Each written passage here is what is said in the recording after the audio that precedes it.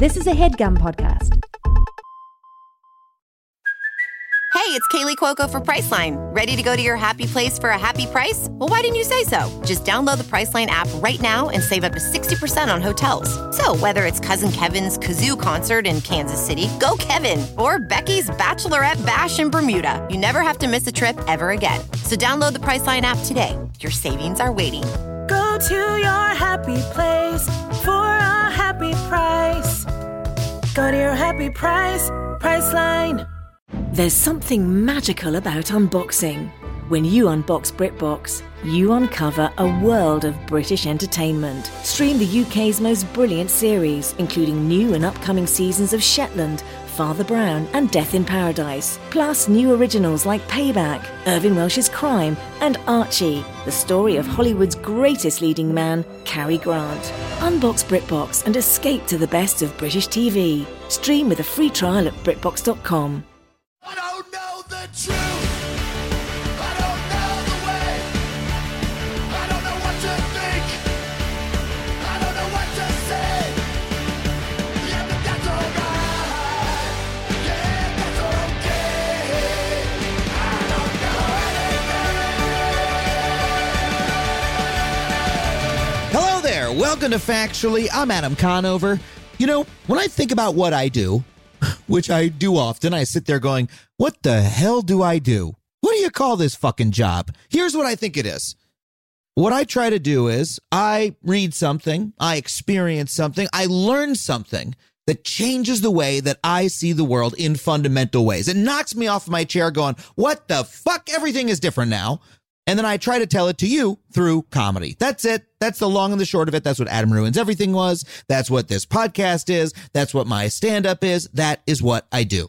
Well, today, I would like to tell you about one of the most mind-blowing things I ever learned. This revelation to me, I still marvel at when I think about. It is so enormous that it changed the way that I think about the place I live in, the continent that I live in, the way I relate to other people, the way I think about my society. It is truly massive. And here it is. If you grew up like I did, I grew up as a white kid on Long Island in the 90s, taking history class. What I learned about the, quote, prehistory, I'm using scare quotes there, of the Americas, is that before Columbus, there were a couple civilizations in Central and South America. You know, there was, maybe you heard about the Aztecs or whatever. But apart from that, it was just Indians hanging out in the woods, not doing much with the space, right? Just a couple people here or there, and a lot of trees and empty valleys and stuff that white European settlers could just come in and make use of. That is the version that we were taught about. I learned about the Americas before Columbus as an untrammeled wilderness, an empty place. And that is a grotesquely incorrect picture. What I finally learned in my early fucking 30s is that that is entirely wrong.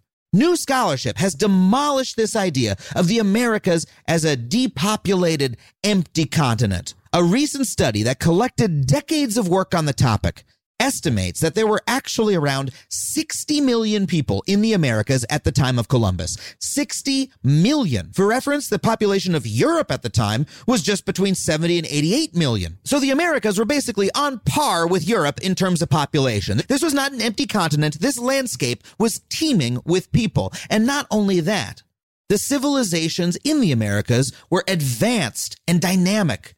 The Incas created a network of roads as many as 37,000 miles long. This was a couple centuries before Eisenhower did it. The Incas were building roads everywhere. Tenochtitlan, the Aztec capital, had hundreds of thousands of people, making it as large as many of the capitals of Europe. And plus, it has, did I mention this? Pyramids. London ain't got no pyramids. And not only that, the people of the Americas were incredibly diverse. In North America alone, there were upwards of 300 distinct languages spoken. So put it all together, we got people, we got cities, we got roads, we got advanced learning and education.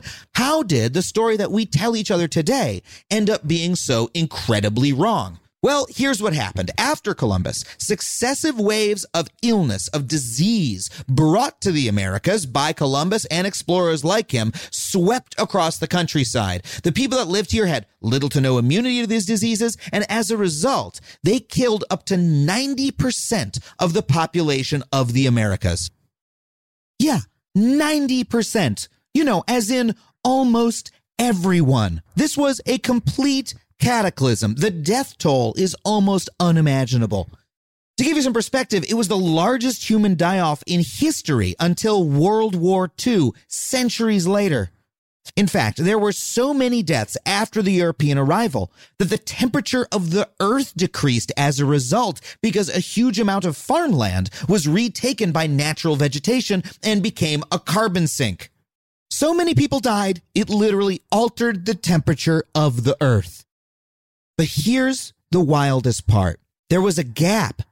Those deaths occurred in the gap between when the earliest explorers like Columbus came to the Americas and when the settler colonizers came decades later. So the earliest European visitors reported seeing shores that were teeming with people, land that was full of civilization. But decades later, when a newer generation of colonizers arrived, they found land that had many, many less people in it. The accounts of those colonizers were the ones that were widely disseminated and read, when in fact it was European germs that killed upwards of 50 million people right before those colonizers arrived. And this notion was perpetuated due to a self-serving and racist colonial myth that seems to say, hey, there were hardly any Native Americans here, so, they weren't really using the land. There weren't that many of them anyway, so let's just come in and make our own homes, right? There's plenty of room on this continent. Plenty of empty space for us Europeans to come into and, build our buildings and plant our shit everywhere. What's an empty, untrammeled wilderness? It's ripe for the taking. When in fact, the people who perpetuated that myth, in many cases, knew quite well that there were people here. It's erasure, pure and simple. Now, this revelation rocked my world. It gave me a stark new way to look at the very ground that I stand on. Like, learning about this is like learning that dinosaurs never actually existed, or that the Earth doesn't really revolve around the sun. That's just a myth that Copernicus made up because he was being sponsored by the Round Earth lobby, which is actually what a lot of flat earthers think. So that one's false, okay? But this one is true. It completely recontextualized everything that I thought I knew about the place that I live in. Now, I read about this in an incredible book called 1491. And this book didn't originate this research, but it did the incredibly important job of reviewing it, surveying it, writing it up into a format that a layperson like me could read and understand, and underlined the importance and the revelations that this new perspective gives us. That is the work of truly great science journalism. It takes the research and uses it to help us see the world in a new way. Well, I am so proud and excited to say that on the show today, we have the author of 1491. Charles C. Mann is one of the foremost science journalists working today, and he's the author not just of 1491, but the follow-up, 1493, and most recently, The Wizard and the Prophet. His work has meant a great deal to me, and I could not be more thrilled to have him on the show. Let's get right to the interview. Please welcome Charles C. Mann. Charles, it's so wonderful to have you. Oh, it's my pleasure to be with you. I'm so thrilled to have you. I've been a fan of your work for a very, very long time. Your book, 1491, which I know is a number of years in the past for you now, but was a huge revelation for me in the way that I thought about the world and the continent that I live on. I've been trying to figure out where to start because your work covers so much ground. You wrote a piece for The Atlantic last June that I thought tied together some threads where you were writing about the pandemic, and a line really jumped out at me that I thought might be an interesting starting point, which was you wrote that for Native Americans, the epidemic era actually lasted for centuries.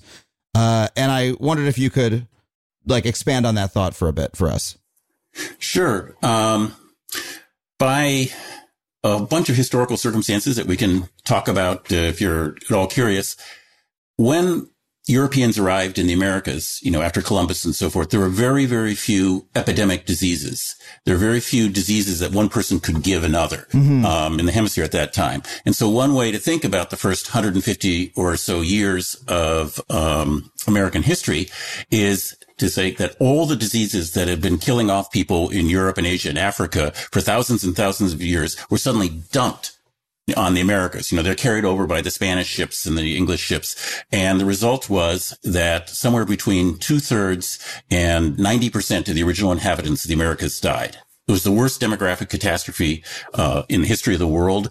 And it kept going on. I mean, the Comanches had, done everything. They kicked out the Spaniards. They kicked out the Texans. They kicked out the Americans. Smallpox comes in and basically does them in. And and that's in, the 19th century. And up until, the 30s, plagues were killing off Native Americans, because they did not have these exposure to the diseases for centuries and centuries and centuries, the way that Europeans and, Asians and Africans did. And so in a certain horrible way for Indian country, this is nothing new. Yeah. I mean, this revelation from 1491, this is where I first encountered it, that the population of North America was vastly, vastly higher than our popular image of it, than what I was taught in school, than, any sort of television or movie depiction of what North America was like. And that disease had wiped out most of the people there before most European settlers even arrived. The earliest explorers brought it. They wiped out how many hundreds of millions of people? An incredibly large number of people, potentially. An incredibly large. I mean, it's really hard to know how many, right? Because it's like looking at a bank account that's been robbed and trying to guess how much money used to be there. So you can't really know. But the typical estimates now are that there are, somewhere around 40 to 60 million people in the Americas at the time that Columbus hit. I should note that these estimates keep rising a little bit. But one way to think about that is that there are roughly as many people in in Europe as there was in the Americas, at the time of Columbus. And that picture really dramatically changed over the next couple centuries. But this is a truth that, you wrote this book in 2005, right? Or that's when it was published. And this is based on research that was going on, I assume, for years before that. And, it's only solidified more now. And yet the truth of that is something that, we still have trouble internalizing. There hasn't been a mass change in consciousness of what North America was like among, those of us who now live here. I don't know, there seems to be a problem of, even when we revise our notion of the past, integrating that into our understanding of the present, even as vis-a-vis the pandemic. Yeah. And you see things like, for thousands and thousands of years, Native people managed the Western landscape by burning it, right? There is a huge amounts of and it's called they even have a name for it, TEK, traditional ecological knowledge. And there are techniques for burning this, landscape in such a way as to make it productive and livable. And, the people died from epidemics and then followed by, wars and mistreatment and all the other horrible things that, then happened. And none of that knowledge was taken up by the U.S. government. Yeah. And so he comprehensively mismanaged the forests of the West for, 100, 150 years. And the results are what we now have in California. And so they if we had truly understood that these landscapes had been thoroughly inhabited by people who figured out how to live there, we might not have made these sort of beginner's mistakes. I thank you for talking to me about this, even though, again, this is work that you first started diving into, over 15 years ago, and I read the book years ago, but every time I think about the revelations from this book, I'm stunned again every time they come to me.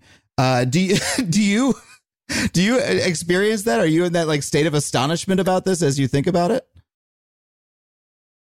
Yeah. I mean, it's really, really hard to overcome what you learned in childhood, right? Yeah. And I learned the same thing probably you did in childhood. I can even recall my textbook saying that the eastern forest, was so big and dense that a squirrel could jump from Cape Cod to the Mississippi, just on the branches of the trees. And this was in my textbook. And I just thought, whoa, this sort of forest, dark and deep.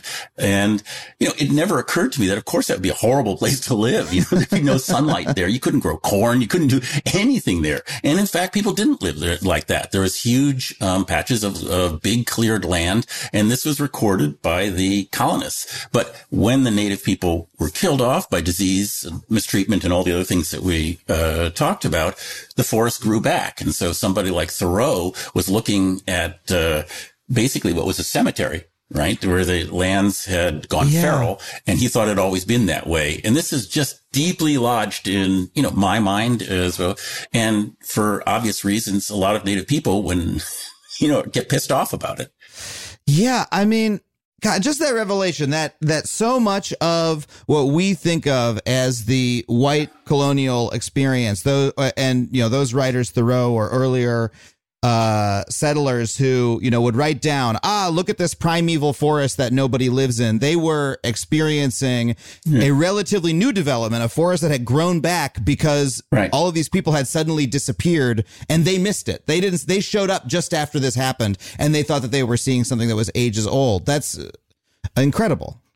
Exactly. And it's a sort of the founding myth of, unfortunately, the environmental movement. And you see it in things like the Wilderness Act of 1963, which is dedicated to, preserving, the lands untrammeled by the hands of man, I think is the language in the preface. And it's, actually taking places that were heavily inhabited, heavily modified, and heavily settled by the original people.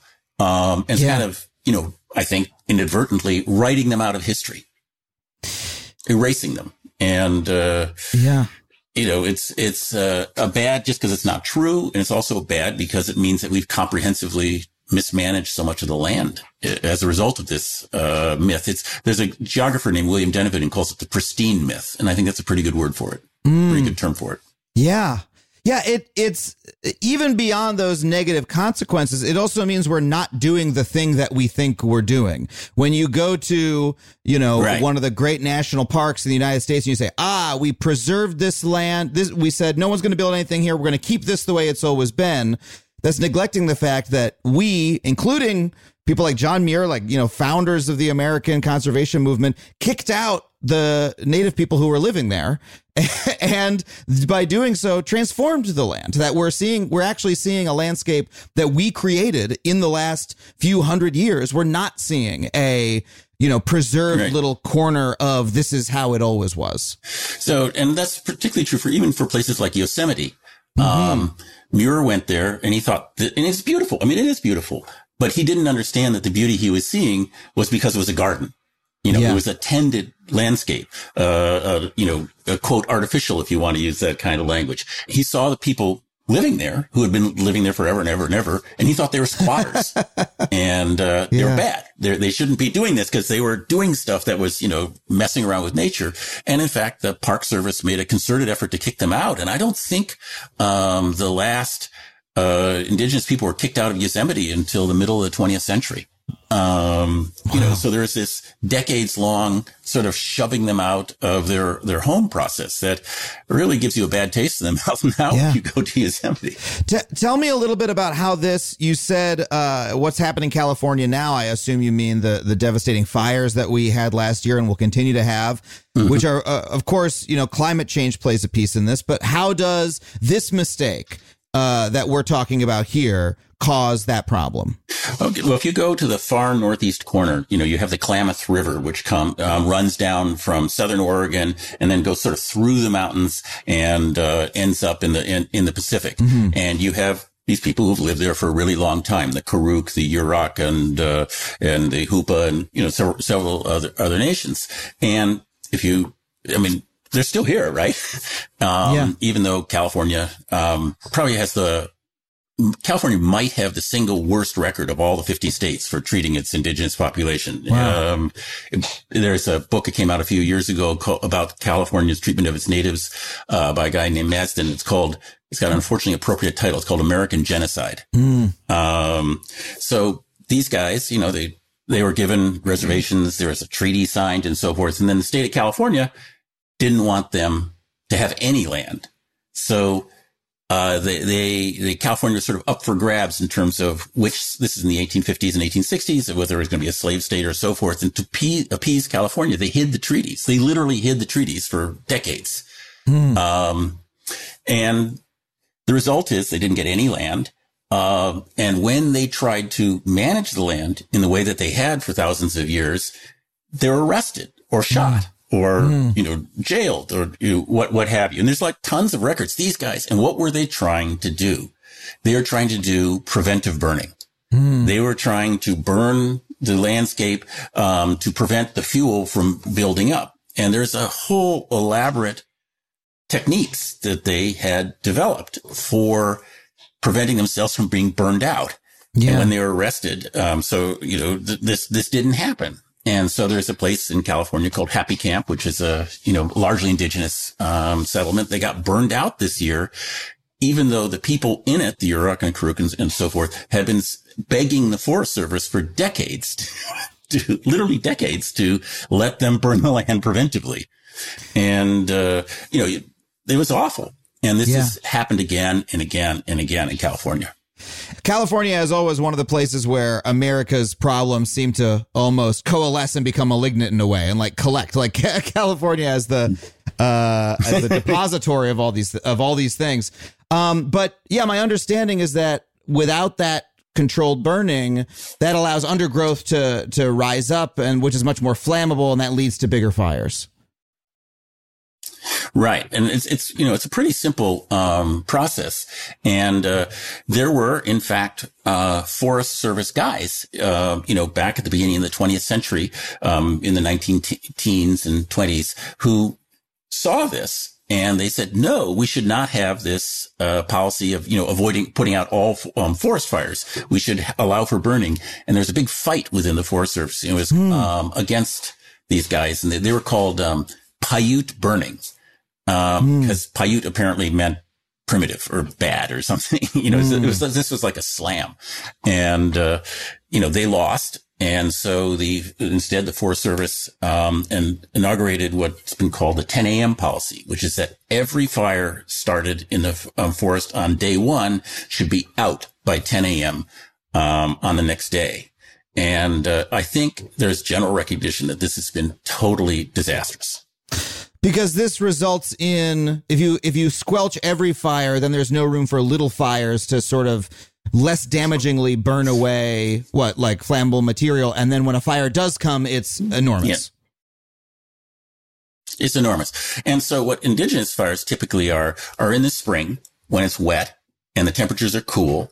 Then there's often, rainfall in California, and it gets wetter at the end of the day. So you light an area in the afternoon. The cool weather keeps the smoke down. There's not nearly as much smoke. And then it goes out. And then they also have tricks like fire burns better uphill than downhill. So you start the fire on the top of the hill and let it burn down because it burns more slowly. There's all these tricks they know, this tech. I shouldn't call them tricks because it's actually, experience and knowledge, technology of the sort when you have a master craftsman, you respect it. So I shouldn't, technology, it's tech. Yeah, it's tech. They know all this stuff. And now typically what you have when you have wildfires is they burn when it's hottest and driest, not when it's wettest. There's no way to put them out. And then they burn up high. Right? They burn up and they're called crown fires, and the tops of the trees keep going instead of just being down at the leaf litter. And not only is that much more destructive, but it also kills a bunch of trees, and those dead trees then become the fuel for the next fire. So, I mean, it's amazing how, looking at the history of North America, at the history that you're talking about, makes me see one of the biggest disasters that I've been living through. There were days where I couldn't leave my home last year because of the wildfires that are happening in California. And we here in Los Angeles got far from the worst of it. And looking through the lens of history makes this event look completely different to me. I'm curious, just coming back to the pandemic, to that opening question. Do you feel you see the pandemic any differently because of your study of the epidemics that were so devastating to indigenous people in North America? Well, if you think about it, one of the reasons that those epidemics were so devastating is that people who had grown up without any idea of communicable diseases were experiencing them. And there's a memoir by a Paiute woman, and there's a sentence in there that really, sort of caught me. She said, "We had no idea a person could pass a disease to another person any more than they could pass a wound to another person. If I cut my arm, I can't give you that cut, right? Yeah. And so it's an ailment. And so so the whole idea of communicability is not there because there weren't any communicable, diseases. And so you have, all your natural human reactions are working against you. If smallpox comes into the village, somebody gets terribly sick, what do? The family gathers around that person and comforts them. And what do? They get the disease. They give it to their friends. Everybody panics because this horrible thing is happening. What do? They flee to the next village. What are they carrying? The disease. Yeah. And so the logic of quarantine isn't there.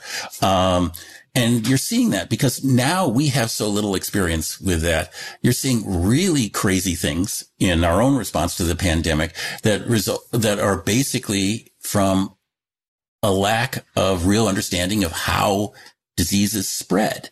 And so, all the people who don't put face masks on, all the people who want to get together at family gatherings for the holidays, and, then these become super spreader events or weddings or what have you. All of these human impulses are working against us. And it's, in a small way, replicating exactly what happened, I think, hundreds of years ago when Europeans first arrived, except now we're doing it to ourselves. And we haven't learned a thing from what happened in the past. I mean, it does strike me that I'm not going to say it's the first time it's happened. I'm sure it's happened many other times, but the degree to which, white Europeans, the descendants of white Europeans in North America are, now being attacked by a pandemic rather than being the people who brought it somewhere else, there's an irony to it. Yeah, there's an irony to it, but the irony would be a little bit better if Native people weren't being hit so badly by it, like the Navajo and so forth. They've had terrible in the Lakota and had terrible suffering from it. But that's not because so much of lack of knowledge. It's because the indigenous. The healthcare available to indigenous people is just terrible. And, and so many people there don't have, good electricity and running water, and heat. And so it's tremendously exacerbated by, poverty and, which is, of course, comes from this legacy of discrimination, which has gone on for so long. So that there's this, you're absolutely right, but there's this really unpleasant, side effect. It's actually there's a small bit of good news on this. The Navajo, it's been recognized, and the Navajo now, I think, are, in terms of just a group of people, they have more than half their populace now vaccinated. I think they're ahead of everybody else in the nation.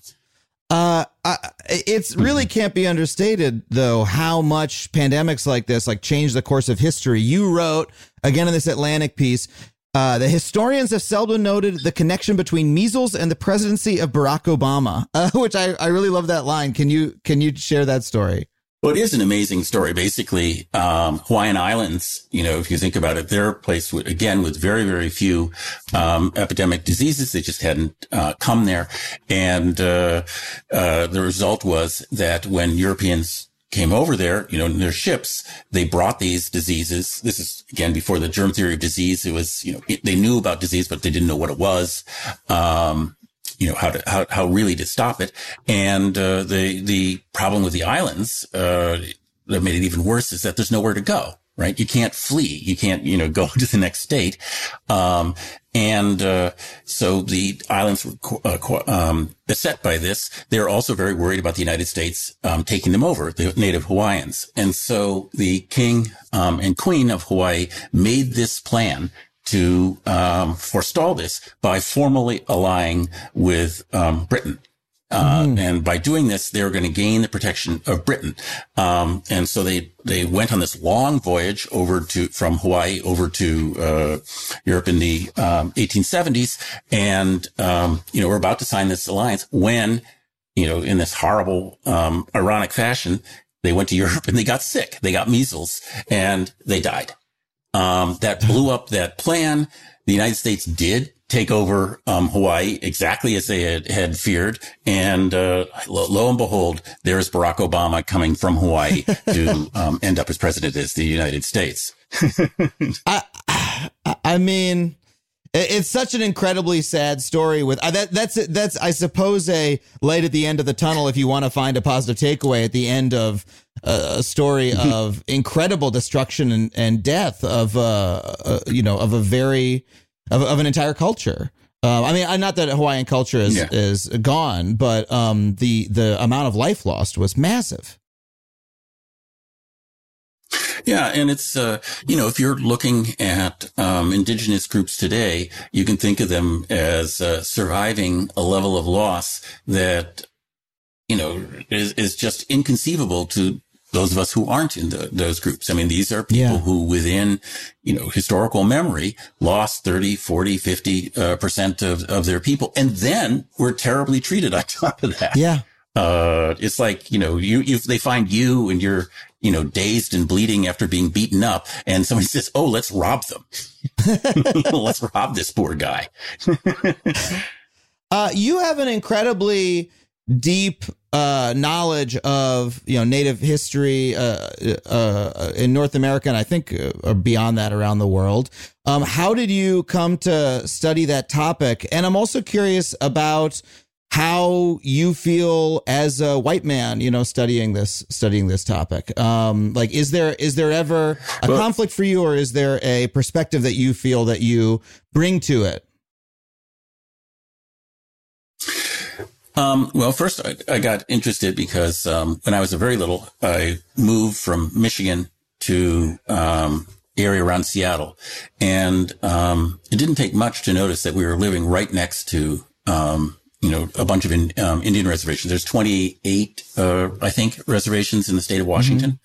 Mm-hmm. And, some of these folks, they were around. And, I come from this really sort of uber waspy family. I mean, I have ancestors on both sides of my family that were actually literally on the Mayflower. Wow. This is sort of what my parents were fleeing, actually, to come to Seattle, where that wouldn't matter. And so, I was sort of, even as a kid, I was sort of used to this idea. I come from an old family, you know what I mean? And I looked at these guys, I thought no, I didn't. I'm a newcomer. And then I don't know if you've ever seen, the art of the Pacific Northwest, but it's just amazing. Incredible. It's beautiful. And, even as a kid, I mean, I could tell this was really great stuff and it was really different. And it, was organized, I would now say, on aesthetic principles that were completely different from, European aesthetic principles. And so, but I didn't really do much of that. I just knew that they were interesting and important people, until, as a young adult and a science writer, I went to, Yucatan and I saw the Maya ruins. And I'd been to Greece and Rome, and I thought, oh, wait a minute, these ruins are bigger. Yeah. And to my, inexpert eye, they look just as impressive. And I thought, wait a minute. In my high school, we talked about Greece and Rome, which I think we should. But I don't know if the word Maya was even mentioned. And this is my own hemisphere. Yeah. So I just, started getting curious. And, that, the way is if you're at all freelancer, one thing leads to the next. Mm-hmm. And I did to answer your second question. I did think I'm not like a white guy. I'm like the pastiest white guy you ever saw. Super waspy. And so I went, and, in my inexpert way, I wondered, well, should I do this? And I talked to a guy early on named Russell Thornton, who's actually at UCLA, Cherokee guy, really, really excellent guy. And so I unburdened myself. He hit it off and I unburdened. And he said, well, I'll give you some advice. He said, what? He said, a whole lot of white people forget that the people that they're writing about are human beings. Yeah. So if you just keep that in mind, you'll probably be okay. And, it's really true. I don't want to hold up myself up as any kind of exemplar because I'm certainly not. But I can say that as I read stuff, quite often it occurs to me that the writer, who looks like me, hasn't realized that Native people are in the room. Yeah. Yeah. You're right. And so I was just talking to a guy about I hate to, pick out a guy, as a stick to beat with, but I'm going to do it anyway, I guess. There's a guy named Gwynn, who wrote, Pulitzer nominated, Pulitzer winning, I forget, History of the Comanche, of Connor Parker, this amazing guy who was, one of their major figures, called Empire of the Summer Moon. I think Brad Pitt or somebody's making a movie of it. And if you just read it, it's talking about how, they had, right in the beginning, talks about how the Comanche had held back civilization. And, these people were the last untamed, literally using that word, Indians in there. And I'm thinking, Comanche are actually reading this and they're thinking, wait a minute. Wait a minute. We're civilization. Yeah. Right. And what the heck? I'm tamed. I'm now tamed. Who's going to like that?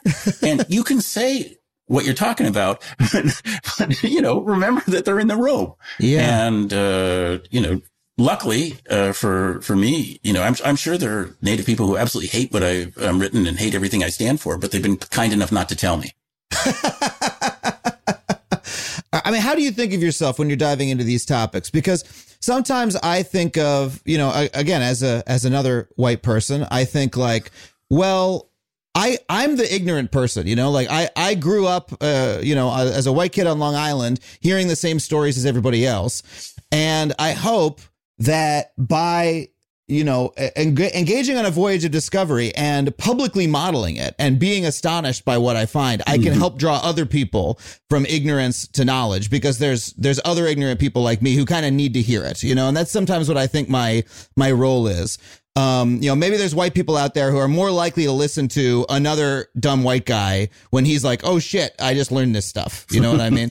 That's what I hope I can have the role of, because I'm fascinated by these topics as well. But I mean, you're doing on the ground research, you're talking to, Native experts and doing these sorts of things. And I don't know, is there anything that you do in particular to make your role fit for you and do it in a way that, is, as you say, respectful? I guess I try to indicate that I'm really interested in hearing what they have to say. Yeah. And that it may, affect what I do and how I write. And the other thing I think, this is going to sound hopelessly hokey, but it's like one of those things where you actually believe the hopelessly hokey thing. So, is this that I think that, a really good book is on some level an act of generosity. That you're trying to approach it in a generous fashion. Yeah.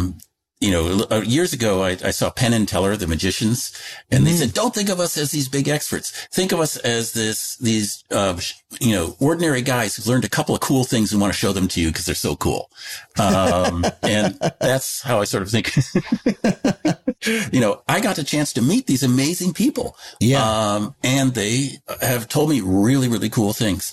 And the other thing is that, a Native person who is 75, say, has had extraordinary things happen in his or her life. There's an incredible store of hundreds of thousands of people out there with just amazing stories. It's a privilege to, when they, from time to time, they'll let me listen to them. So I just feel really grateful about the whole business, and I'm very happy to try to share it.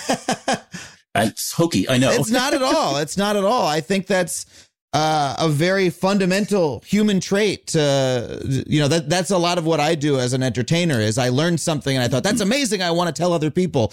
And that's such an honest emotion to have, that other people respond to it when that is the basis of your work. That's really cool that you feel similarly. Yeah. And, I've been, just for this project we're doing, reading about Chaco Canyon now, which is this, sort of enormous site that's in the Southwest, not all that far from you guys in New Mexico. And, the details that the archaeologists, and especially now in the last few years when they've been much more interested in working with Native people about recovering what life was like, for those people, you can just get this little picture. And I was thinking, and I just had the gasp, literally yesterday, I was writing this, sort of thinking, this is going to be so much fun for people to read because I had so much fun learning it. And before we go to break, this new book that you're working on, you were telling me before we started rolling that it's a bit of a sequel to 1491 about the American West. Just tell us, give us a little taste of it. So this is the sort of official version. The basic idea is that, my kids, a little while ago, I'm from the West, and started mentioning, wouldn't it be fun for us to go back there? And I was sort of imagining, what would it be like, this place that they're going to be 20 years from now, 30 years from now, if they were to do that? And, you can't predict the future, but there's some things that would be really strange if they didn't happen, right? So, you can't know who's going to be president, but you can know that barring something really weird, the West is going to be hotter and drier than it is now. Mm-hmm. I mean, every study says hotter and drier, right? Even the Colorado River's going, it's like 11th drought in the last however many years or whatever the number is, that California looks like it's going to have another drought. You hear this all the time, right? Yeah. Hotter and drier. The other things you can say about it, whatever happens, it's going to be a center of energy, the center of the energy industry. You can also say, it's going to be a mixed up multicultural place. It's going to have, 40% of its people are Hispanic origin or whatever the number is. 10% indigenous. There's a whole bunch of Asians all along the Pacific Rim. I don't know what the numbers are, but the point is, it's a jumbled up, mixed up, multicultural place. And the final thing is that since I was a kid, one of the clearest things that's been happening is that the indigenous groups of the West, there's I think 294 federally recognized tribes, have I think that's the number, have been recuperating their sovereignty. They're going to be more and more like, independent nations. And so think about this future 30 years from now with this hotter, drier, super complicated mosaic of ethnic groups. That looks a lot more like the West of 800 or 1200 than it does the West of 1900. Yeah. And so in some ways, the distant past has more relevance now than in the future. And I thought, what if I wrote a history of that West, the West that's coming? And that's the idea. That's amazing. I'm looking forward to that so much. I want to talk about some of your other work, but we got to take a really quick break. We'll be right back with more Charles C. Mann.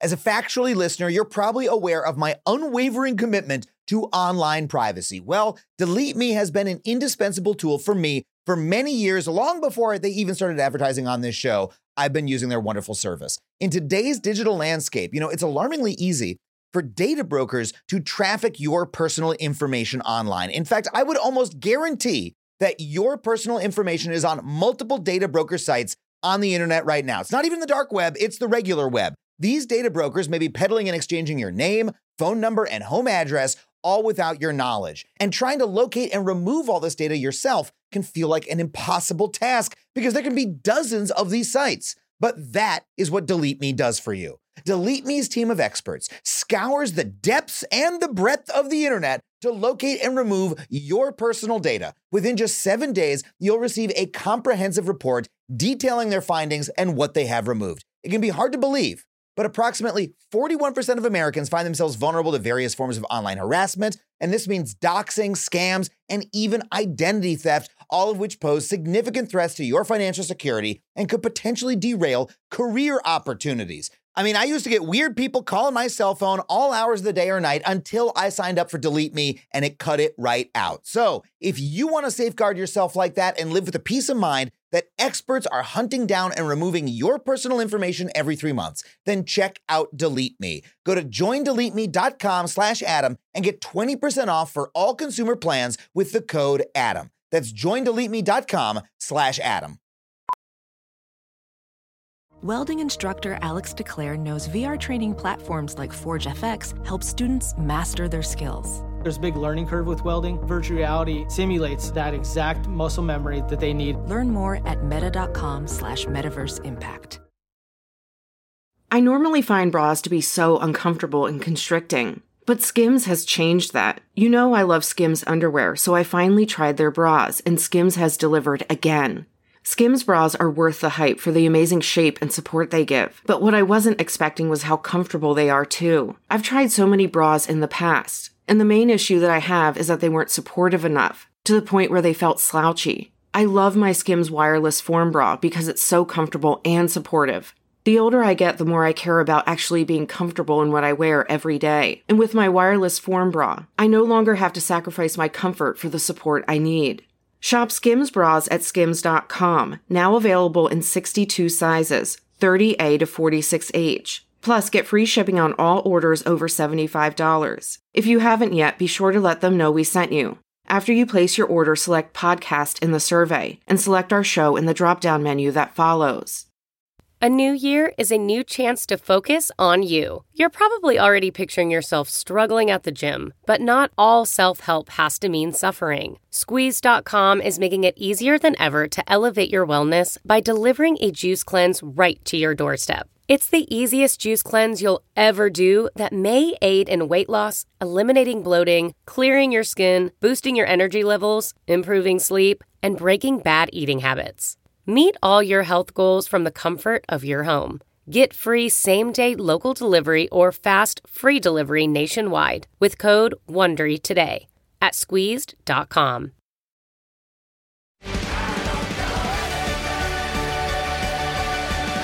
I'm a real, super print guy, so I don't actually listen to that many podcasts, but I have listened to you, and I thought, this guy sounds sort of like me.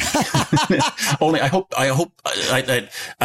don't think I sound as good, but I mean, basically, in a sense that, I think of myself as sort of like my Labrador, mindless enthusiasm. Yeah. And that's my stock and trade. I learn things that go, whoa, that's really cool. Incredible. I feel that way when I read your work. I'm like, oh, I feel like our brains work a little bit similarly in terms of what I'm interested in and the enthusiasm that I have for these topics. You're also, I want to say, one of my favorite Twitter follows because, my guess is from reading you is that you just sort of like are, you spend a lot of time reading research, new studies that come out, and you just sort of tweet when something strikes you as really fascinating.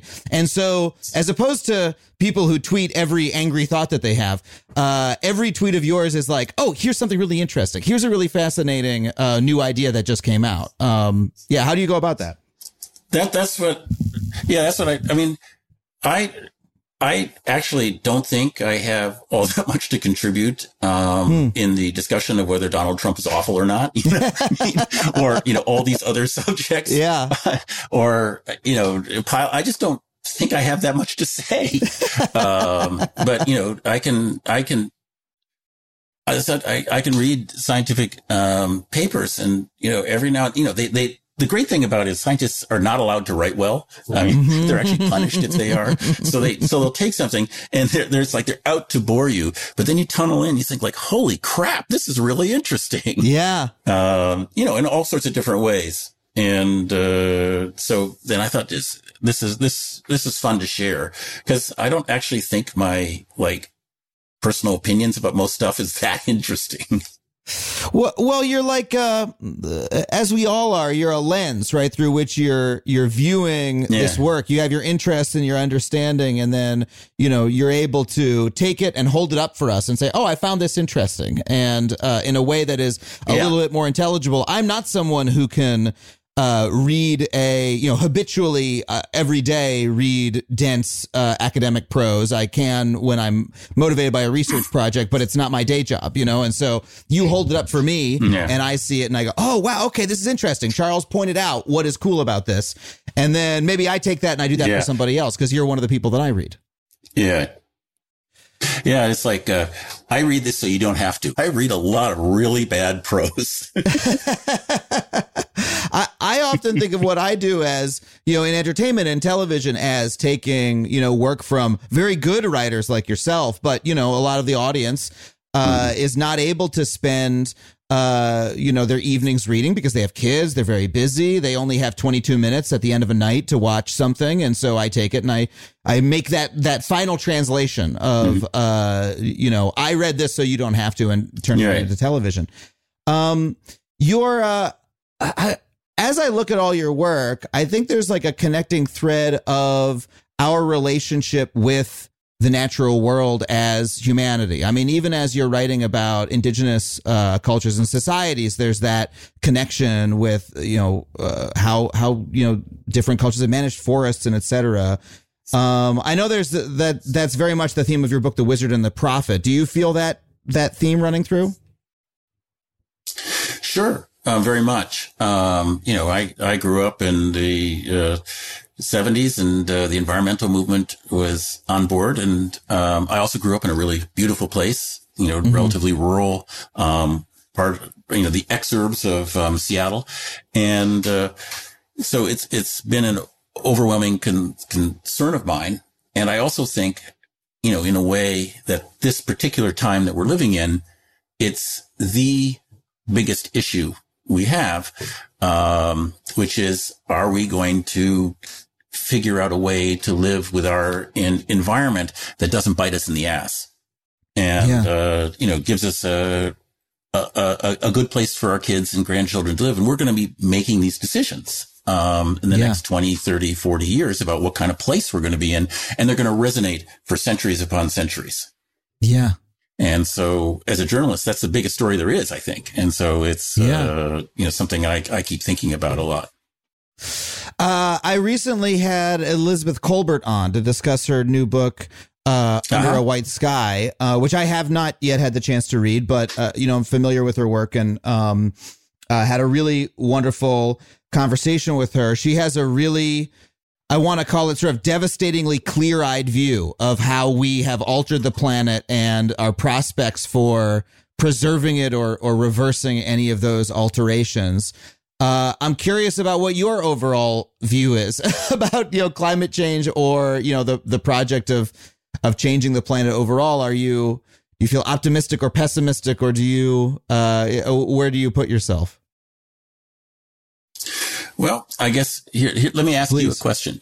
I'll tell you what seems to me to be a really plausible scenario for 30 or 40 years from now.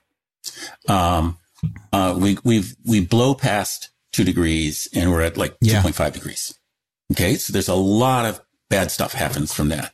But, right now there's 1.3 billion people without electricity and like 2 billion maybe without potable water. Those numbers are going down. And it's quite possible that that same future will have, hardly anybody without electricity, hardly anybody without, running water. Is that a bad world or a good world? Oof. I mean, I guess I want to know more, about the prospects of, I want to know more about what that world looks like, right? Because, how many people are being forced to, move from where they live? Is Arizona still habitable? Yeah, the answer is yes, because we know that, in a severe drought, that lasted for a long, long time in the 12th century. And then there was one in the 9th century. There's been these mega droughts that have lasted for decades upon decades in Arizona. And, Chaco Canyon was built in the middle of one. These fantastic irrigation systems in southern Arizona of the Hohokam, where they were based on this sort of radically different idea about how we should deal with water, were all built during these times when it was extremely hot and dry. Yeah. So the answer is yes, it could be. Is it going to be like it is now? No. But is it, have people figured out how to tolerate and live decent lives? And yeah. And it's again a question. Obviously, if a single family is forced to move and become exiled because of, climate change, that's a terrible tragedy that will shake that family forever. But, suppose on a planetary level, when you have, 8 or 9 billion people, 100 million people over a space of 20 years are forced to move. Yeah.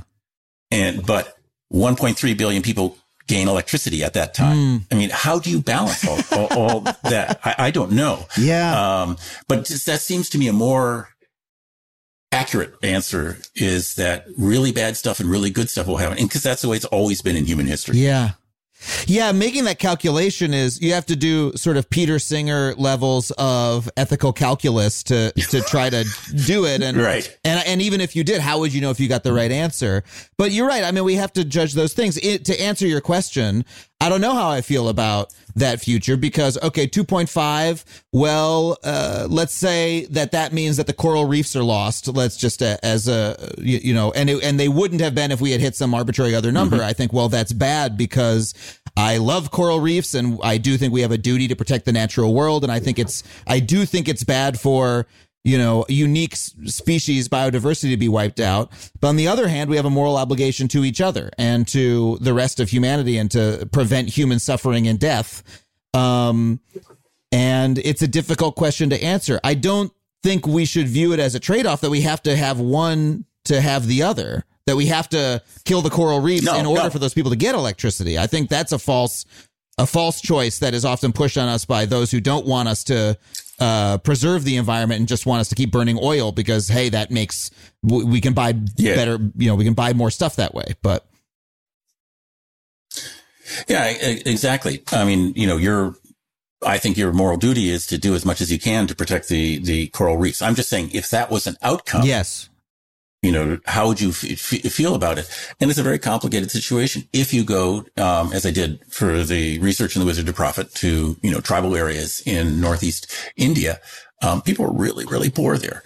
And to see what even a small amount of electricity can mean for, people in that situation is really profoundly, moving to see families, have these little solar panels and then they get lights and suddenly, the kids can do their homework at night.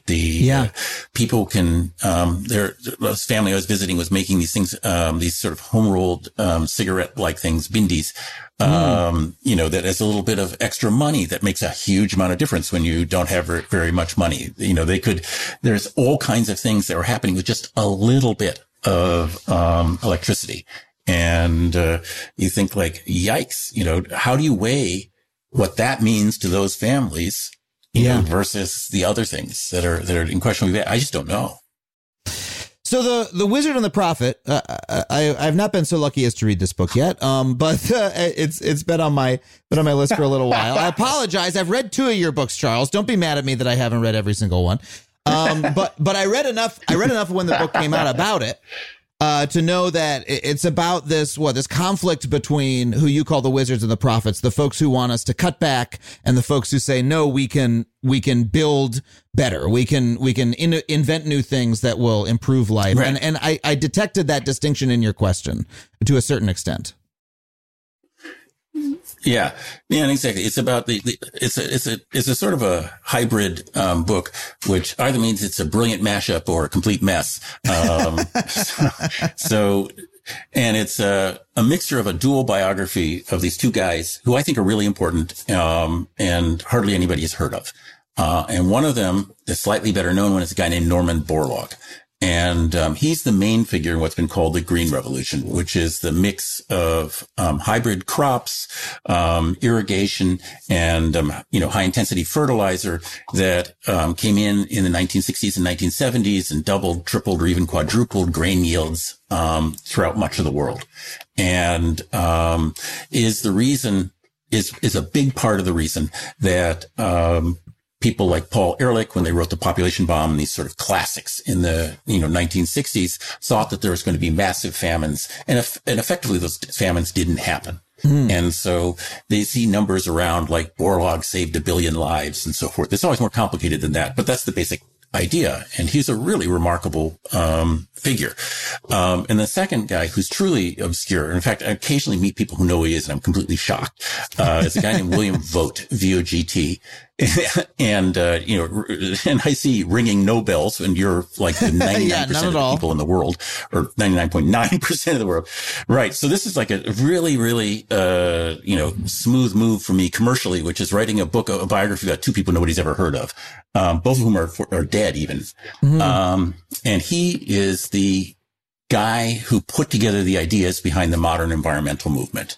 And that is, the fundamental idea is called carrying capacity, which is that there's a certain finite amount of use and consumption that can come, that people can do on Earth. And if we do more, we surpass the limits set by natural systems, and catastrophe is the result. And so we have to, cut back and put on our cardigan sweaters and, turn down the thermostat and all those kinds of things that you've heard. And if you think about it, the two ideas, Borlaug, which is that we can, you put on our science hats and, produce our way out of our dilemmas. We can make more better. And Vogt's idea, which is, no, that's crazy. We have to, cut back. They're kind of the opposite from each other. And Borlaug and Vogt hated each other. They only met once, and they immediately didn't get along. And Vogt tried to get Borlaug shut down in this sort of half-assed way. That's pretty much where the dialogue has been ever since the day in 1946 when they met. You can think of it as two ends of a spectrum or a continuum or something like that. And of course, nobody is perfectly one or perfectly the other, but it's amazing how often they line up. And so if there's a certain type of person who's against nuclear power, who's against GMOs, who's, in favor of large, swaths of untrammeled wilderness. And then there's these other people who want everybody to pack into cities and, these high tech, things with lots and lots of portable, nukes powering everything and sending us to Mars. And they both think of themselves as environmentalists, right? Yeah. Though, here's the thing. I feel like hearing you talk about it, that maybe those two strains are coalescing for me a little bit. I had a while back, we had a man named Saul Griffith on the show, who's an engineer who talks about how we can not solve the climate crisis, but make our biggest strides in addressing the climate crisis if we massively, electrify our grid, convert to sustainable energy sources, drive down the cost of solar, all those sorts of things. And that produces a world that is fundamentally better, where energy is cheaper, et cetera, et cetera, et cetera. And I see that same, now that's, you could say maybe a technocratic pro-capitalist, he's a startup founder, all those sorts of things. And, that's that kind of version, but that's not that different from the Green New Deal approach, which is, similarly from the most strident environmentalists are now saying, no, we can actually create jobs, have a better economy if we take climate change really, really seriously. Seems like they're sort of coming together in that approach to me. A little bit. I mean, I think both sides would agree that, one big part of the answer to climate change is electrifying everything, and then generating that energy in a carbon-free way. So far, everybody's on board with this. But there's a whole other argument that one side says, well, that simply can't happen from solar and wind. It has to happen with nuclear, and probably it's going to need fossil fuels. And we're going to have something called carbon capture and storage to, these big plants to capture the CO2 and inject it into the ground. And so there's this big central, and all that involves big centralized facilities, feeding it out to everybody, which is sort of the model we now have because there's been these economies of scale and so forth. The other side says, no, that's anti-democratic. These institutions don't care about you.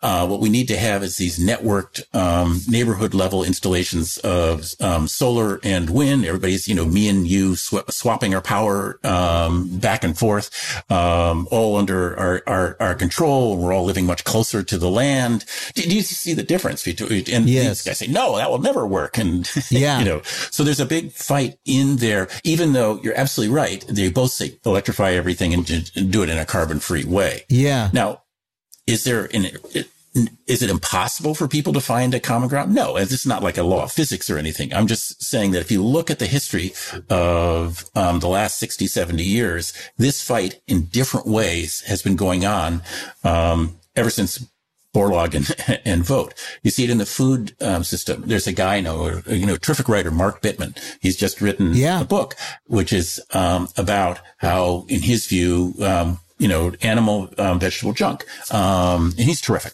And it's about, in his view, how giant agriculture has ruined the food system. But the opponents will say, well, that's just crazy, because what that is highly productive, and it means we can use less land for agriculture, and we should be doubling down on this and, using genetically modified things so that we'll have the ultimate goal is to have like a single square mile of, hyper productive corn, feed everybody, everything in the rest of the country be, wilderness. And that, so there's another area which that fight is going on. Or in California, where you have water, where you have, this tremendous fight between people who want to say, no, we shouldn't be having golf courses and lawns. We need to have xeriscaping and live in a desert environment. And other people say, no, let's build all these giant desalination plants and power them by nukes. And, California has 25 plans for 25 gigantic plants, plus this huge thing where they're going to take I think it's the Sacramento River and funnel it down south in another giant canal project. Wow. You guys, I think it's the last non-channeled river in California. There's some huge project they want to build in the inner part of the state. So wow. That's another part of that kind of fight. So it's going on, under your feet. Yeah. I guess literally. There you are in Los Angeles. It's your water that they're fighting about. You should really pay attention to this. Yeah, I don't know about this one. But is there, I'm not going to ask you to choose a side, because I feel like that would be inimical to your project, and I feel like I know what your answer would be to that. But to me, my question is there a synthesis of those approaches? Because when I look at it, I say, well, the cutback mentality, I spoke about in the intro to our episode with Saul Griffith, that it's sort of fundamentally self-defeating. People won't do it. You can't tell people just to live worse lives with colder thermostats. Right. And it mathematically won't solve the climate crisis, even if we did that. And then on the other hand, the idea that, we can continue growing at exactly the same rate, that we have to change nothing. We can continue. Exxon can keep having massive profits. The economy can keep growing by this amount every single year, and we can solve climate change at the same time. People who are wedded to that idea tend to propose solutions like going to Mars or carbon capture, which are unproven. They're trying to have their cake and eat it too, in a way that when you look at it, it doesn't actually pencil out. The research isn't there. And really, they're just asking permission to keep doing what they're doing and fuck future generations. And so I look at it, I'm like, well, at the end of the day, it seems like we need to synthesize these two views and find some sort of, I don't want to say middle ground, but what is your view on that? Well, again, this is not laws of physics, right? So obviously you can synthesize them. The question is whether people will. And so, here I'm now, what I was telling you before, I think pretty much throughout this, conversation was in the realm of fact, right? I was trying to tell you facts that happened. So now you're asking me, could there be a synthesis? And we're entering like a different realm. And I'm just some guy, at the coffee shop, right? That you were unlucky enough to sit next to. So, and we somehow got into this conversation. Yeah. And because you were so desperate for conversation after COVID that you would talk to anybody, you're willing to hear me out here, right? Yes. Yeah. You understand what I say. This is so like with giant cabinets. So I guess I think about it often in this. I talked to a demographer, a really smart guy once named Nathan Kivitz, and he told me that when he came to scientific disputes like this, he thought, what would happen if you granted each side their essential premise? Mm-hmm. And, what if you did? So, one side's premise for nuclear power is that nuclear power is safe. Mm-hmm. That it's not going to kill anybody.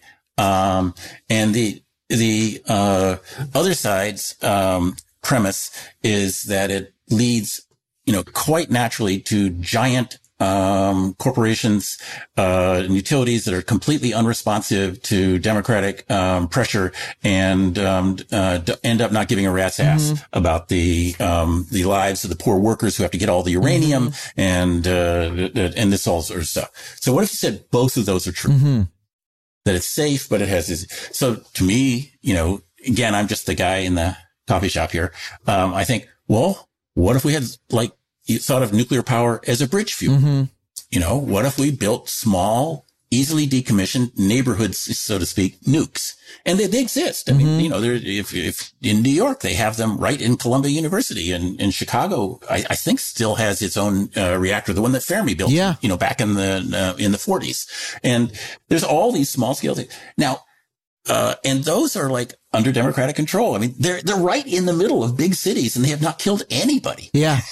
So I'm looking at this, and the same thing is essentially true with all those nukes that power nuclear submarines. Yeah. They're fine. And so what if we did things like that on a scale, and that gave us a little breathing room while we figured out renewable energy, which is still, not renewable energy. I mean to say solar and wind, which is still in its infancy. Yeah. What if we had nukes and said, we're going to build a bunch of these and they're going to last 30 years or 40 years or whatever this is. The great merit of this idea is that whenever I have brought it up, everybody hates it. It makes nobody happy. But that's what they say. That's what they say about a good compromise. A good compromise is one where no one's happy. Right. And but I do think that kind of thing. Here's another example for agriculture.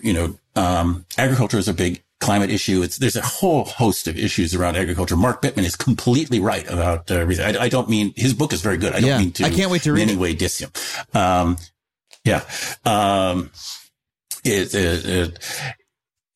you think like a whole bunch of people are very opposed to genetically modified organisms, due to GM plants. So what if we, again, grant the two sides the best, and say, look, these things can be regulated right. They are safe.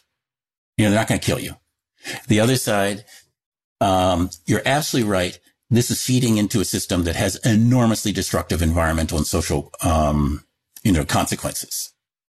So if you think about it, the research in agriculture, which is what GMOs are about, is concentrated in like 5 or 6 crops, wheat, rice, corn, the biggies. There are hundreds of other crops that are just completely ignored. And a lot of them are way more beneficial in a climate point of view. I think particularly of tree crops, which, arboriculture it's called, and is a big deal in the global south, in places like West Africa and in the Amazon, where there's literally hundreds of tree crops. They're completely wild, essentially. And they are very, very difficult to develop by conventional breeding because they have such long generation times. You have to breed them and then wait 10 years and then breed them. And that's why like the American Chestnut Foundation is moving so slowly to bring back the American chestnut. What if you use that technology to develop tree crops, which use much less water, much less fertilization, provide shelter, provide all kinds of other benefits, and took places that are dry out, and you had this kind of arboriculture or silviculture, and you could also mix it, as is in the case in northern Mexico or much of West Africa, with cattle, and there's a good reason to do that, and use this technology to bring in more climate appropriate agriculture. Yeah. This is another solution that everybody hates, but I have a kind of think that it might work. But remember, I'm just the guy at the coffee shop here. Right. No, I'm not holding you to this piece. Okay, arboriculture expert Charles C. Mann says that we should start small nuclear reactors all over Africa. No, I understand the point that you're making. And, to me, it comes down to what solutions are actually going to be effective and which ones are wishful thinking. And it's often harder than you think to tell which is which, right? Cutting back, saying everybody should cut back on everything and that we should, make our footprint smaller is itself a form of wishful thinking, because you can do that sometimes individually. And, you can use less plastic bags and you can turn down your thermostat and you can think I've done my bit, when actually the solutions that are needed are in a more top down way. Similarly, you can say, oh, well, hey, let's move to a bridge fuel, but the bridge fuel is natural gas, and right. you've actually not solved the problem either. Yeah, exactly. I do wish that there is more imagination. People talk about how we need more innovation and so forth, which is absolutely dead true. But I also think we need more imagination and more willingness to do this. And the reason that I think this isn't crazy to ask for is that fundamentally we don't know what's going to happen. We don't really know what's going to happen 30 or 40 years from now from climate. We don't really know what the consequences of 2.5 degrees or 3 degrees or 2 degrees are. I mean, we can project, but we don't actually know. We similarly don't know how fast battery prices can go down or how cheaply we can make nukes or any of these things. It's a giant leap in the dark. And that's one of the things that I find consistently most personally annoying about environmental disputes is that people are very, very confident about things that I don't think that there's any reason to be confident about at all.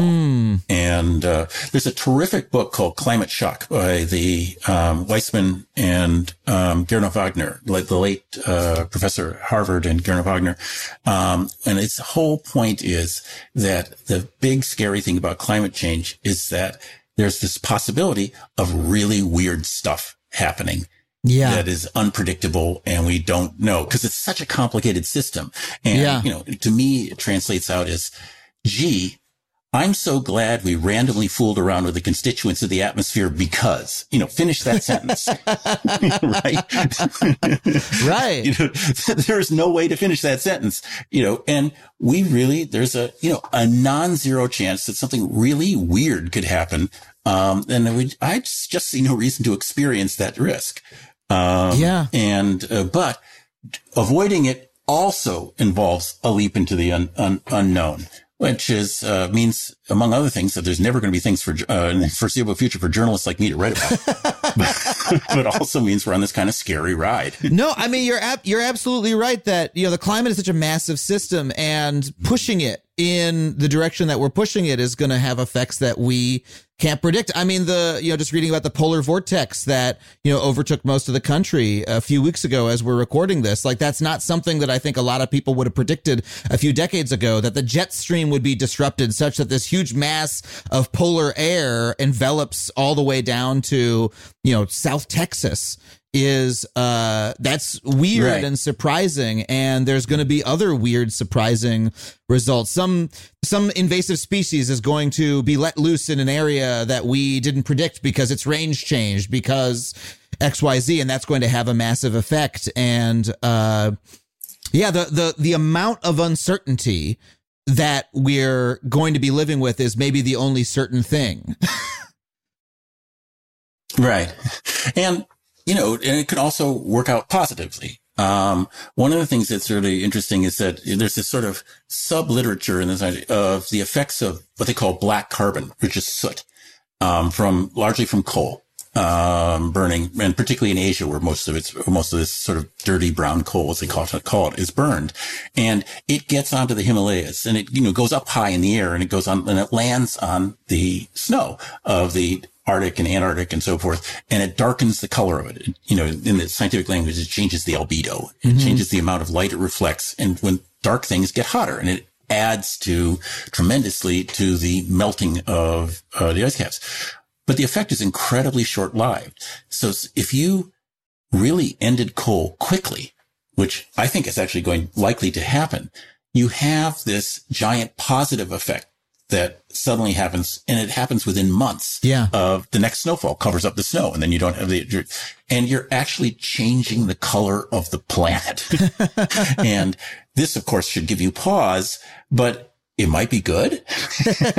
And it's this kind of thing, as far as I know, that the research on the black carbon and the research on the different colors of vegetation and how they affect there's a whole branch of new research on how warm air coming in from the Atlantic is affected by the color of the vegetation in the Middle West.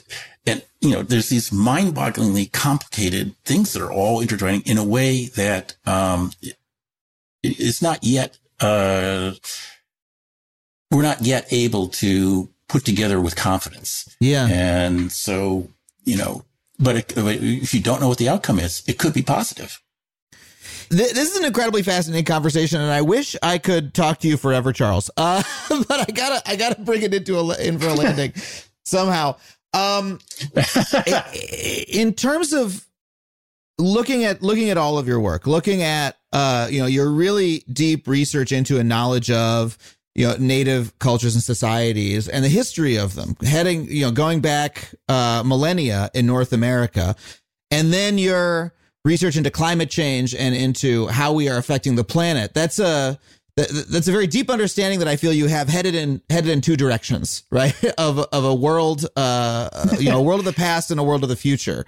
And I wonder if you find yourself coming to any conclusions about them that others don't have because you have that perspective. Or is there any surprising moments at which you find those two strains in your work coming together and colliding?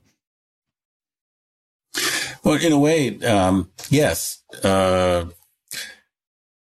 mean, one of the things that's really striking to me is that in the past 20 or 30 years, we've learned a lot about the past climate of the West and how it's subject to these enormous swings, these mega droughts, as they call them. And just last year, in the spring, two really quite good scientific teams concluded from separate areas of evidence that the West is entering one right now. Wow. Now, in the past, they had other causes. Now it's climate change taking a sort of a normally big dip, if that makes any sense, and making it deeper. And the West, they feel is going to be much more like something that we haven't seen for hundreds of years. And here I am reading this, it's on the front page of the New York Times. Yeah. And I'm reading about what life was like in the West, in 1200. Yeah. And how people, built these really thriving civilizations and what the principles were for them to do this. And I'm thinking like, whoa, these interests of mine are colliding just a little bit here. Yeah, which is hooray, the West is getting way drier. I mean, I'm not saying that, but it's like, for me personally, this is really, really fascinating. And of course, I have kids. I have a vested interest in the outcome. I mean, there's also, so much of your work is about how Native people who, again, our white European conception is, lived in partnership with the land and, didn't touch anything, that these folks were causing wide scale changes to the environment in their own way, in the same, not to a smaller degree than we are, and certainly a difference of kind and of degree, but that this is something humans do, that humans change the environment that we live in. Is that a comforting thought or is that a depressing thought to you? I guess it's a comforting thought, in the sense that people make stuff and people change stuff. And that's what we do. And we've always done it. And maybe there was some perfect Edenic world, but it's been gone for 10,000 years, and one of the things that strikes me, you always are reading about this and you're thinking like, what was in their minds? Or at least I am trying to think about it. And it seemed to me that, this is a gross generalization because we're dealing with hundreds of different cultures, and crazy different languages and belief systems and so forth. But over and over again, I think what these people were doing was making future environments. They were trying to build a world that they wanted to live in. And, and that's why there'd be these investments by the Hohokam for generations in these massive, schemes to channel water, and harvest water, and why there is these, things where they're burning and maintaining the landscape and actually incorporating the burning into their, religious symbols so that it became, a sacred duty to create this, and maintain this landscape. And I think that's not a bad way to think. What world do we want to, what should the environment we live in look like? Let's build it. Yes. Yeah, that comes to something I think about a lot is that, and I've talked about on this show before, is that, we do to some extent need to embrace the fact that we fundamentally change the world that we live in. And that's something that humans do, because only by embracing that can we accept that we have a choice in the future world that we're creating, and that we can create one that preserves as many of the things as we want to preserve as we can, maybe not every single one, but, you know, as many species as we're able to, while also results in, you know, less death and more healthy, happy, flourishing lives for people. Hopefully.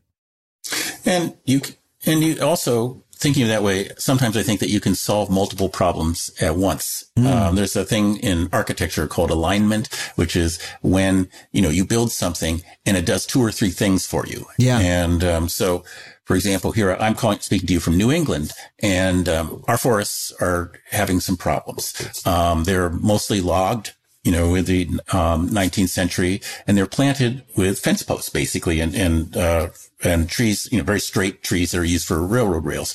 And those trees are short-lived, and they're all dying. I mean, they don't live that long. And so we're going to have pretty soon a whole lot of dead trees in our landscape. And so we're going to start having the kind of fires you guys are having. Because, you know, there's so much fuel, there. And the problem is nobody has any money to invest in, you know, this. So how can we generate this? We also have another problem. The most common tree in the entire East Coast forest was the American chestnut, which was wiped out by chestnut blight in beginning in 1904. They have now developed chestnuts, you know, that could go back in. And the chestnuts are a fantastically productive tree. About, I don't know, something like 40% of our agriculture doesn't go, you know, by weight, doesn't go to feeding people. It's used for chemicals and dyes and, you know, cattle feed. Chestnuts are just great for this. So you could actually bring in something that would replace the dead trees, create a beautiful landscape. Chestnuts are beautiful, and be a productive industry that could take some of the weight off of the industry that's, you know, that's threatened by the randomness of climate change. So that kind of thing. And we could build a landscape with lots of chestnuts in it. It used to be something like a quarter of the trees east of the Mississippi were chestnuts.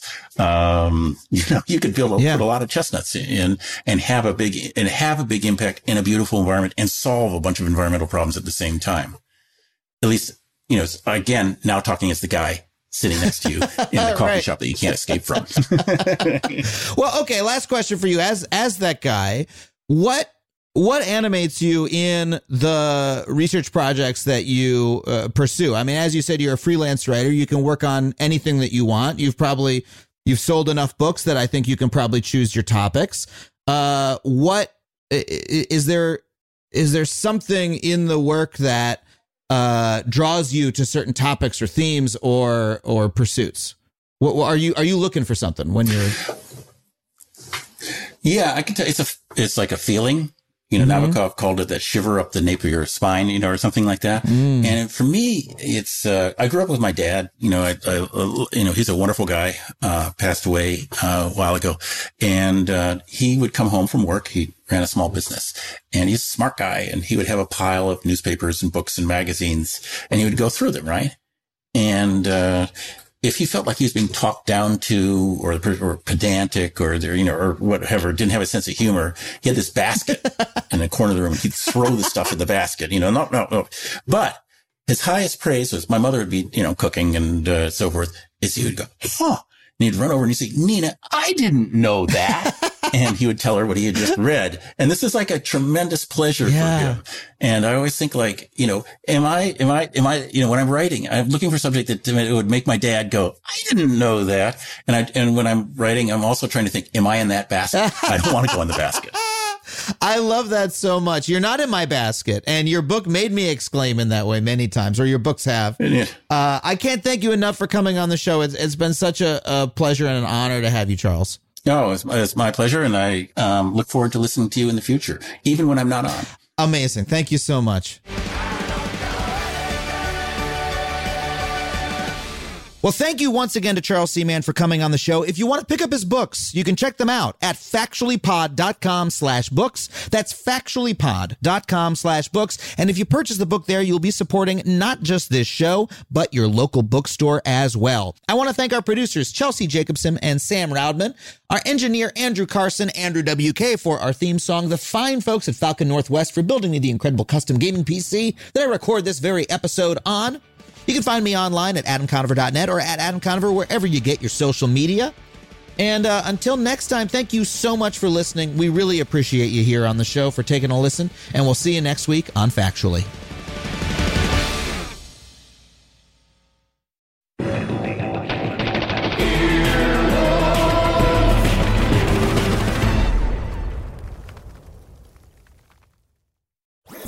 That was a HeadGum podcast.